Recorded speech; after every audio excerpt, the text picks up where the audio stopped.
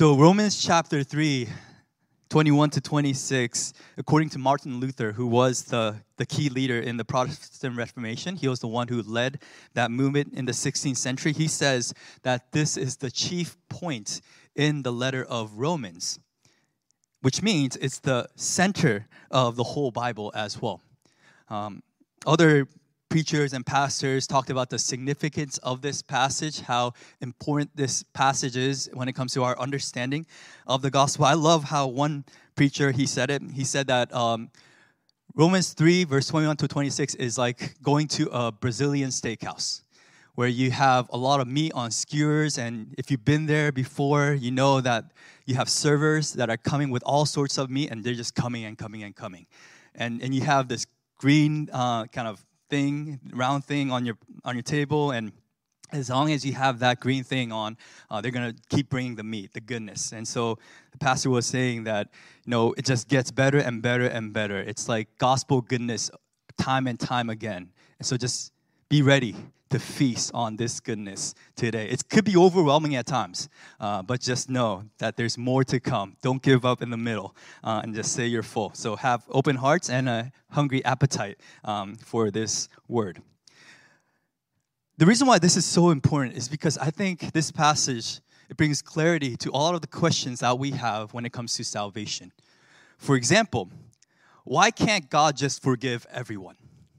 Right? If he's so good, if he is so kind, why can't he just say, I forgive you, and move on? I mean, that's what a lot of us do in our personal life, that we say, I forgive you, and we move on with life. Why can't God do that? Another question that we can ask is, picture the worst human being that you know in your life. The person that hurts you, the person that wrongs you. I see some people looking at the person left and the right. No. I'm talking about really someone who you feel like is undeserving of God's grace. And what the Bible says today is that that person has an opportunity to experience the gift of salvation. How do you feel about that? Like, how can God forgive someone who has committed so much wrong? So why doesn't God forgive everyone? Why does God forgive this particular person, or at least give the option, make it available to this person? Another question that we could ask is, why specifically through the cross? Why is that so necessary? Why did Jesus have to go through all the trouble and the pain and the suffering in order to make a way for us? So there's so many questions that we have about salvation, and I think today's passage answers a lot of those questions. But before we jump into today's passage, we have to understand that this passage is part of a bigger argument, a bigger letter. And so it says in verse 21, but now, which is a signal of transition. It's telling you that there's a contrast between what was said before and what is going to be said moving forward. So what has been said before? We kind of get the idea in chapter 1, verse 18, but right before that, in chapter 1, verse 16, it kind of gives you the thesis statement of the letter of Romans, the purpose why Paul is writing this letter. He wants to communicate that the gospel is incredible. He says, for I am not ashamed of the gospel, for it is the power of God for salvation for everyone who believes, first to the Jews and then to the Greeks. And so that's really the purpose of the letter of Romans. He wants us to see that the gospel is something that we should boast about. The gospel is something that's beautiful and incredible. It's something that we should uphold. Why? Because it is the power of God for salvation to everyone who believes. It's not just for particular people, but it's open to everyone, anyone. And so that's really the purpose statement. And why is this a big deal? Why do we actually need salvation? Why do we need the gospel? Well, it says in chapter 1, verse 18, for the wrath of God, the righteous anger of God, is revealed from heaven against all ungodliness and unrighteousness of men who by their unrighteousness suppress the truth. And then he kind of goes on to explain the problem of sin. So that's really the first thing that we see in today's text is the problem of sin, the universal problem of sin. This is something that Paul has been building up starting in chapter 1. He says that although in verse 19, for what can be known about God is plain to them. Everyone knows that God exists. He reveals himself, his attributes, his eternal power, his divine nature has been clearly perceived. It says in verse 20 that all creation is aware that God is there. And yet, it says in verse 21, for although they knew God, they did not honor him as God or give thanks to him. And so although people are aware of God's presence, the reason why they are unrighteous is because they don't acknowledge God as God. God as the creator. And that's a big problem. That God has wrath against the unrighteous. But it's not that he just has wrath against the unrighteous, people who are doing bad things and dishonoring him, living in rebellion against him. But he has wrath stored up against the self-righteous, the people who think they're okay. He's speaking to probably Israel, the Jews at this point, because they had this firm belief that based on my nationality, based on the giving of the law, because I'm blessed to be part of this covenant community, I'll be okay. But you flip and go to Romans chapter 2. He turns the tables and he begins to address not just the people who are ignoring God, but the people who are abusing God's grace. It says in verse 3 of chapter 2, do you suppose, O man, you who judge those who practice such things and yet do them yourselves, that you will escape the judgment of God? So, the Jewish leaders, the religious people, they were living according to the law, but what they did was, although they couldn't live up to the law, they were judging other people based on the law, and their biggest mistake was in verse 4, or do you presume on the riches of his kindness and forbearance and patience, not knowing that God's kindness is meant to lead you to repentance? So what the Jews did was they banked on the goodness of God. They said that because God chose Israel, because God blessed Israel, which he clearly did in the Old Testament, but they thought that because he simply chose us, he's always going to be good to us. And that's the mistake that they made. And it says in verse 5, you don't understand that God's kindness is going to lead you to repentance, but because of your hard and impenitent heart, you are storing up wrath for yourself on the day of wrath when God's righteous judgment will be revealed. So, two things. Number one, everyone is unrighteous before God. Everyone is guilty of sin. Whether you are unrighteous because you ignore God, whether you are self-righteous and abuse God's grace, everyone has sinned and everyone is subject to God's wrath. There is a real punishment that is waiting people. And this is this is exactly what Paul is saying in today's passage in verse 23. Actually, at the end of 22, it says this. At the end of 22, for there is no distinction, for all have sinned and fall short of the glory. This is something that he's been developing even before this passage, where it says in verse 9, chapter 3, what then? Are Jews any better off? No, not at all. And says in verse 10, none is righteous. No, not one. No one understands. No one seeks for God.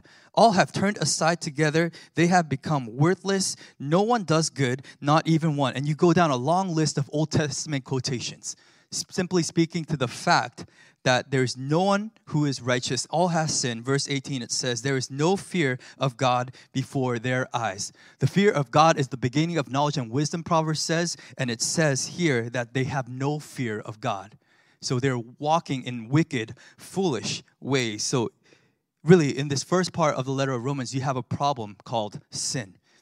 That all have sinned, all is rightfully condemned because God is just, and all is in need of salvation. So the problem of sin.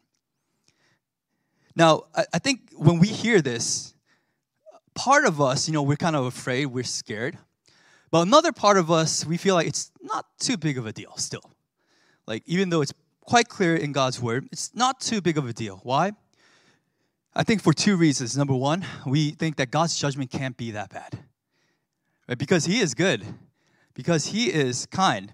It can't be that bad. I mean, maybe you had a teacher like this where the teacher is super nice. Maybe your parents are super nice. And what you do is because you know that they're nice to you, because you know that they're going to be good to you, you feel like you can take advantage of that. You can do whatever you want to do. And somehow you'll talk to them later on. You'll come up with an excuse. You'll kind of convince them that it was actually not that bad. And in the same way, you feel like, well, if all of this is true, if God is absolutely good and kind, then when I see him face to face later on in life, stand before his judgment seat, what I'm going to do is I'm going to make a plea. I mean, and even if he's going to punish me, it can't be that bad.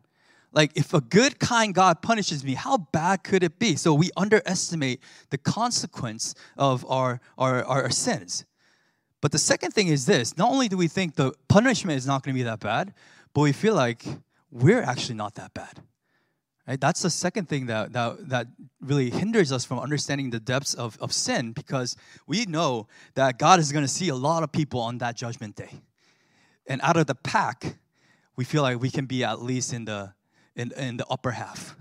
Now, I'm not saying that I'm the best person in the world, but at least, like, I'm pretty decent. I'm okay. I love my family. I work hard in my job. I pay my taxes. I try not to lie. I try to be honest. I tip when I buy food. I live a decent life. I'm sure there are worse people than me. So I can make a case because God is going to see everyone. I'm sure that he has something for me at least. Like, he's not the worst person that he's going to see on that judgment day. So we think that the judgment of God is not going to be that bad, or we think that we're actually not that bad. And therefore, even though the Bible says all have sinned and fallen short of God's glory, it doesn't really hit us, because somehow we still feel like we're going to be free from the wrath of God, that sin is not a big issue. But it says all have sinned and fall short of the glory of God. Every single one of us, without exception, that we are guilty before God, that we have rebelled against God. The essence of sin is not just that we did a couple bad things in our lives. It's not that we're just partially a bad person. But the essence of sin is that we have rebelled against God. That's the essence of sin, that the first commandment, there shall be no other God before you. You can't move past that first commandment before realizing that you have actually broke that first commandment. You don't even have to look at the rest of the 9 and the 10 commandments, because on a daily basis, what you and I do is, instead of worshiping the Creator, we worship created things. Instead of giving honor and praise and glory to the God who deserves it all, we try to seek honor and praise for ourselves.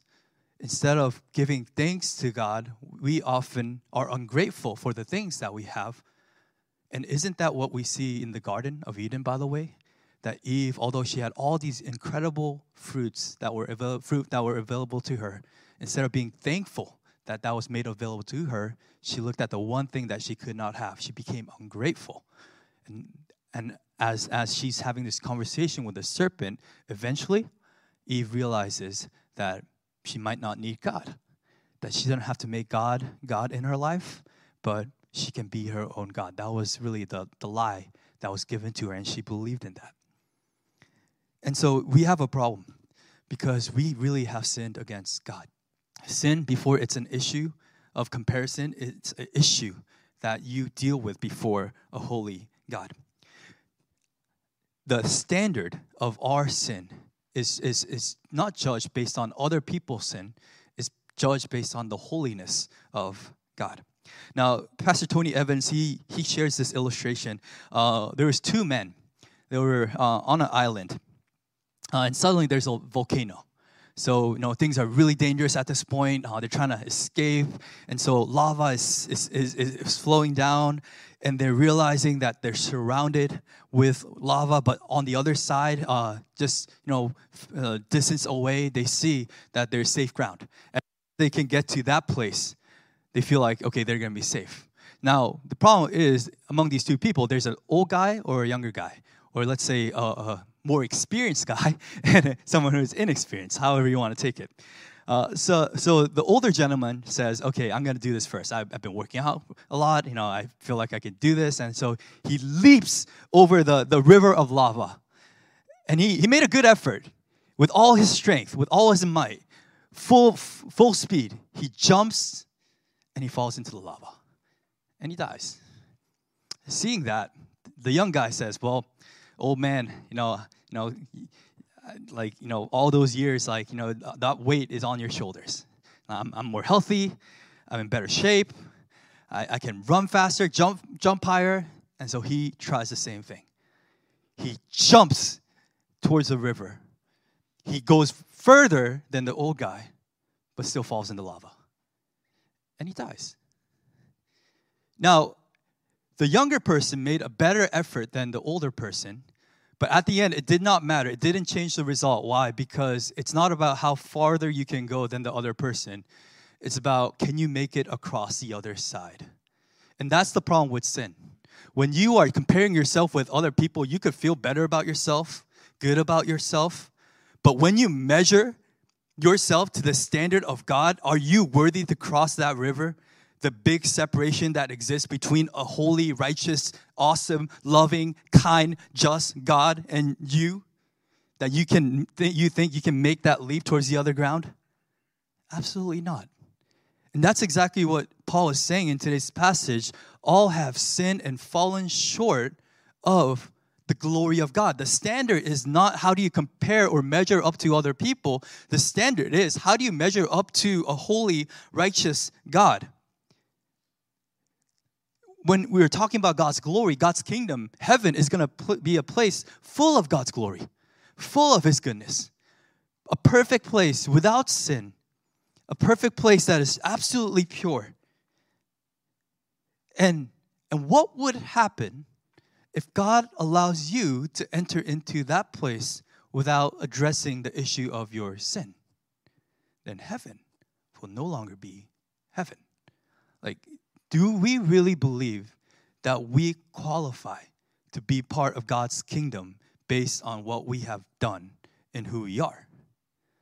That's what Paul is saying, is there's no one that is righteous, not even one, for all have sinned and fallen short of God's glory.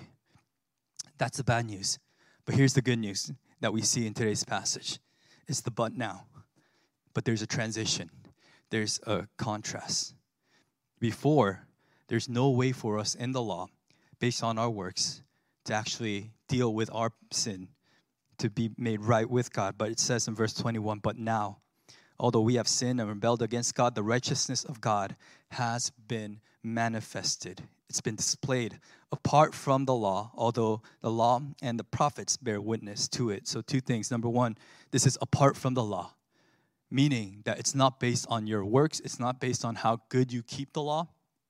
But the righteousness of God, His rightness is given to us not based on our actions or what we do. It's not something that you earn.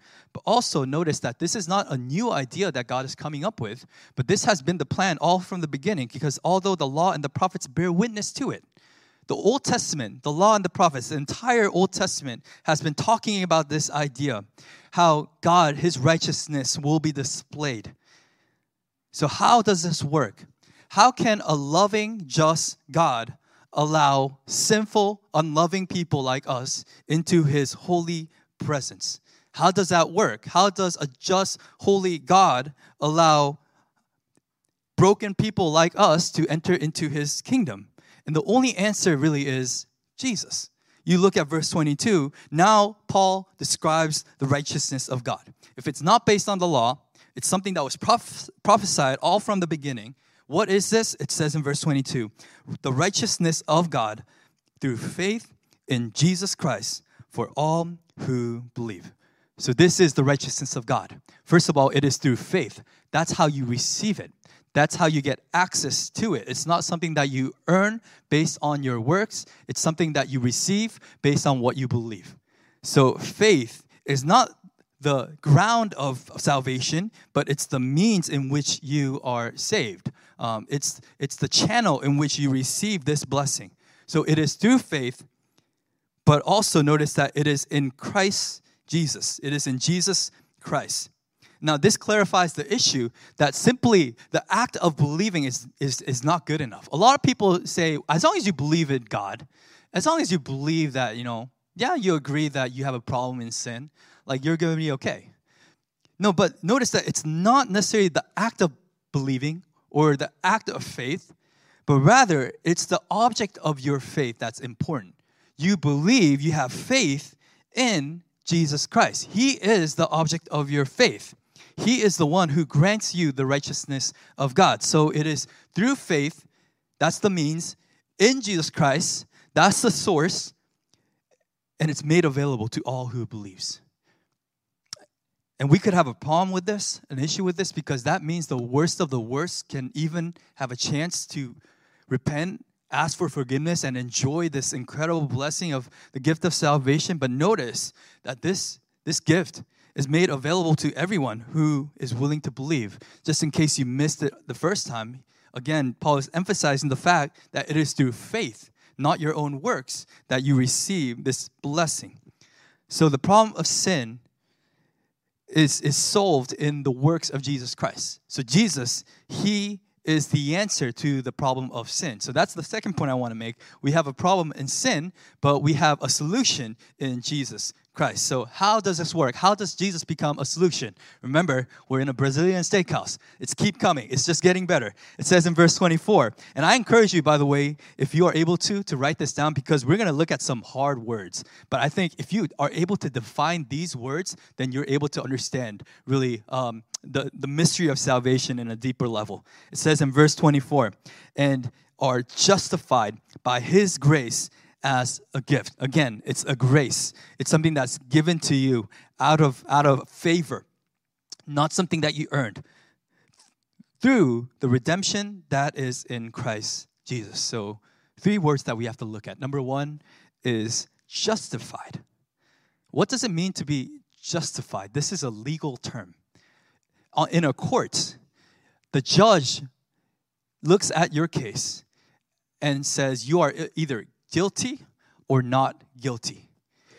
To be justified, when it says you are justified, it means that although you have committed all these sins, God, who is the righteous judge, is going to tell you you are not guilty. The just God, the one who makes every right decision, He's going to look at you and me. If we have faith in Jesus, He's going to say, no, you're free to go. You're not guilty. It's a status that's being communicated. What does this mean? Before, in our sin, we were guilty before God, but somehow through faith in Jesus Christ, we are justified.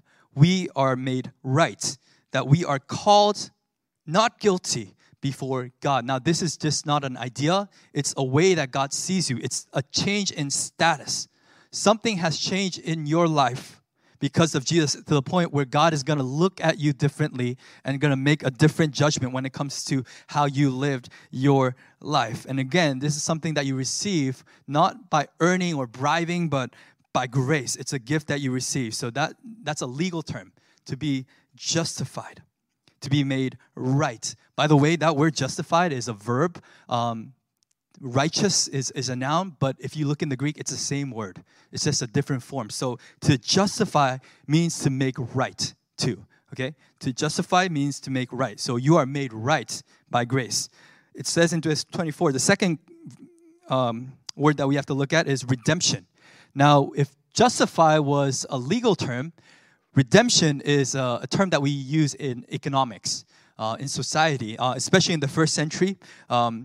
This was a word that was used especially when you go in debt, when you can't pay your bills. An option that you had was you could offer yourself as a slave, as a servant. You can try to work for someone in a way to somehow maintain your status and to pay off your debt. And the problem is, until you pay back the person, you are under that person's service. So you are bondage to service. And so when the Bible is using the word redemption, it's saying that not only are we guilty before God, but it says we are bondage to something, that we are enslaved to something, sin and death. And so this is an economical term. And what needs to happen a lot of times is because, just by being a slave and working as a bondservant, a lot of times you can't pay off your debt. You're kind of waiting for someone to come in and pay off your debt for you. And when someone is willing to pay the price that you owe, that's when you become free and your allegiance is now to that new master. And so redemption, there's a transaction. It's free for the slave, but it's not free for the one who's freeing the slave. And so what the Bible is communicating is this. In our sin, we're not just guilty before God, but we're living in bondage to sin, to death, that we're set as a hostage, that we're constantly living without joy. We're working in this world without any pleasure, true pleasure. It's like the Israelites who are living in Egypt. They're working endlessly, yet there's no fruit that was coming out, and yet Moses steps in and frees those people. In the same way, Jesus steps in. He pays the ultimate price. It costs everything, really, for him. But because of that price that he paid, we were able to be free from our sins without a payment. And so that's what it means to be redeemed by Jesus. It's free for us, but it's not free for God. And that's important to know, that someone paid for your salvation. Sometimes we go to meals, right, restaurants, and it's always the awkward time when the bill comes, right? You're trying to figure out, okay, is it proper for me to pick up the bill? Is it rude for me to say, hey, let's split the bill? But when someone picks up the bill and pays for your meal, you're like, man, I'm grateful for that. I'm thankful for that. But you don't just consider that meal as free. You know that it was free for you, but a price was paid, and therefore you should be thankful and grateful. In the same way, although salvation seems very free to us, we have to understand there was an incredible price that was paid on the cross by God, because the price was that he would send his one and only Son to die on the cross for our redemption. So redemption. But the last word is the word that really is going to bother you. In verse 25, whom God put forward as a propitiation by his blood to be received by faith. So what does this mean? Justify, redemption. Now the third word is propitiation. Now I never seen that word in any book until I read the Bible. So don't feel bad if you don't know this word. It's this idea that you make a sacrifice in order to please someone, to lessen the anger of someone. A good example, especially in Jesus' time, would be that there are all these gods that people worship, these idols that people worship, and something bad happened in their lives, they would sacrifice something in their life because they thought, if something bad is happening in my life, God is angry at me. So I need to do something. The perfect example probably is Jonah, right? When he was running away from God, all of a sudden he's hit with this storm on a boat. And all the sailors, they're like, okay, whose fault is this? They understand that whatever God is out there, that God is mad with us. Someone has done something really wrong to make God mad. And Jonah steps up. He says, well, I'm actually running away from God, so throw me in the ocean. And the reason why everyone is able to throw Jonah over the boat with a clear conscience is because that's really what they believe, that they were making a propitiation for what was happening. They believe that if they don't do this, we're all going to die. So are we all going to die, or just one person die? And Jonah, clearly, he said, I'm guilty. And so they made a propitiation. They throw Jonah off the boat, and the result is that the storm was calm. So that's kind of the idea, that God is angry at you, and a sacrifice is made to turn that anger away from you. And that sounds really wrong, right? Because when you use the word propitiation in salvation, you're saying that God is actually angry, that God is mad. And some people refuse to use this word. Some Bible translations actually don't use this word. They try to kind of water it down in a way because they can't get over the fact that God can be actually mad, that God is an angry God. But we know throughout the Old Testament that God, that he can get angry, that he can display his wrath. 2 times already we have seen in the letter of Romans, because of the unrighteousness and the self-righteousness of people are subject to the wrath of God. The difference between God's anger and our anger is spontaneous and a lot of times irrational.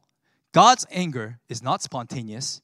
It is something that he displays after waiting and waiting and waiting. It's not out of control like our anger. It is absolutely in control because God clearly states that this is wrong. These are going to be the consequences. And if you continue to break my word and walk away from my ways, this is what's going to happen. And he gives exactly what people were aware of.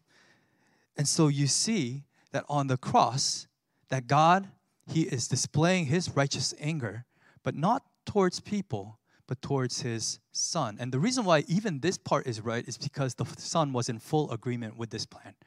From the very beginning, Jesus said, the Father's will, I will bear.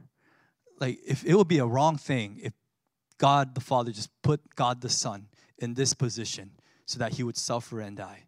But the Son was actually willing to go through this and said, hey, Father, if this pleases you, if this is a way that I can make a way for everyone else, I'm willing to do it.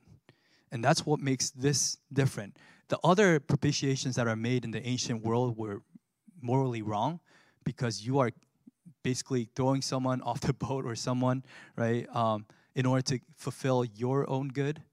But the Bible says that when it comes to the propitiation of salvation, it's not that you're sacrificing something in your life. God is actually sacrificing something important in his life, which still makes this act really right and just. And so God treats Jesus, although he is not wrong, he treats Jesus as he is wrong on the cross. As a criminal, Jesus was treated. And so here's the main idea.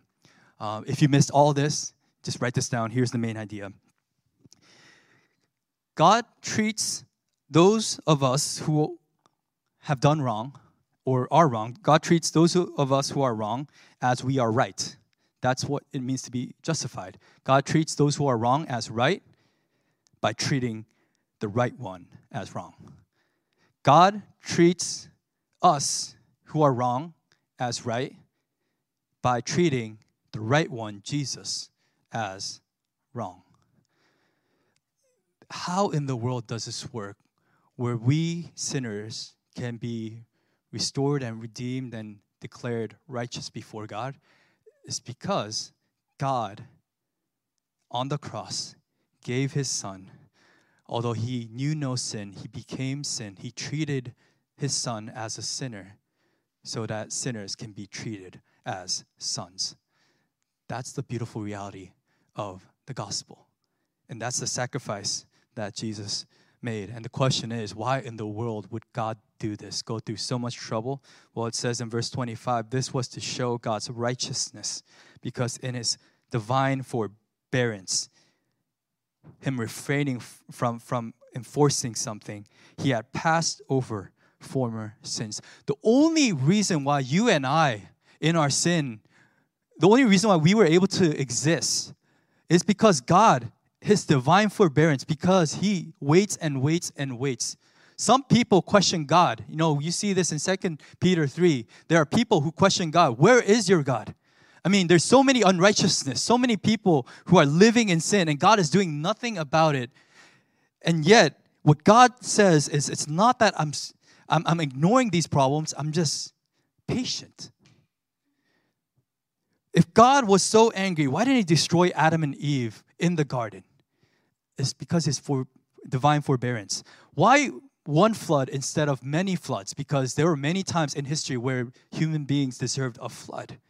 Why not 1,000 floods? Why does he allow sinful people to still exist and almost thrive in this world right now?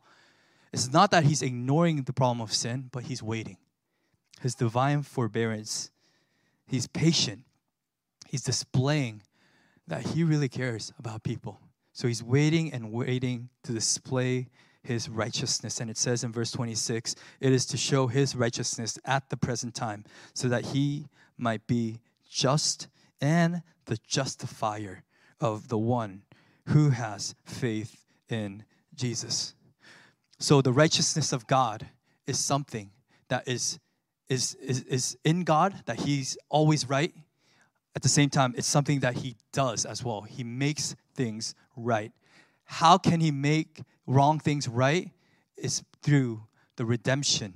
It's through the propitiation. And it's through it's through the declaring of righteousness that this is made right. And so, what's the response in today's passage? How can we respond to a text like this? Well, I think there's two ways that we can respond. Number one is, if you understand that this is the message of grace, that this is the gospel, then you should live your life in awe of God, right? Because there's nothing that you have done to deserve it, but it's all about God. And so for us, understanding that God has made us right by treating his right son wrong, that we should be willing to give our lives to Jesus and follow his footsteps, that we should thank God in worship.